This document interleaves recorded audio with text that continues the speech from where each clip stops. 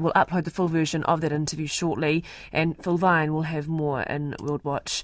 Ka hoki mai ki te kāinga. Advocates for people hardest hit by the flooding in Auckland are backing the Green Party's call to increase civil defence payments.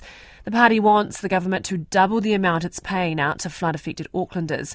At the moment, a single person needing help to pay for food, clothing or bedding can get a maximum of $400, while parents with 3 or more children are eligible for up to $1,100. Auckland Action Against Poverty spokesperson Brooke Stanley-Powell is with us. Kia ora, Brooke, is this payment enough?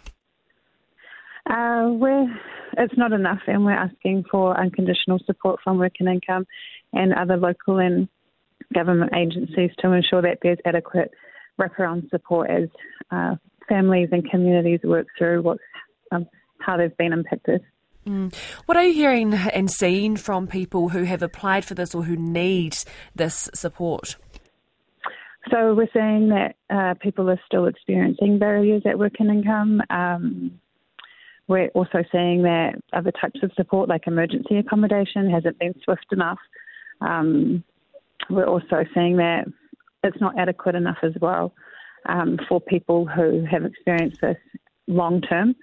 So at the moment, this defence payment is available for people's immediate material needs, but there needs to be something that's more concrete to ensure that people get the long-term support that they need.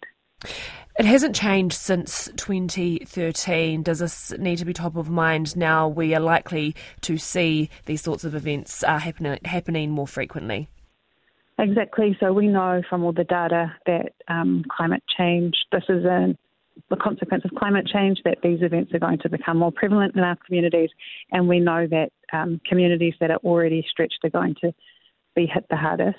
So we need to think about not only ensuring that responses are adequate, but as I mentioned earlier, that there's long-term planning and transformational policies to ensure that communities can prepare and look after themselves moving forward. That's all we have time for. Thank you so much for your time today, though. That is Brooke Stanley-Powell from Auckland Action Against Poverty.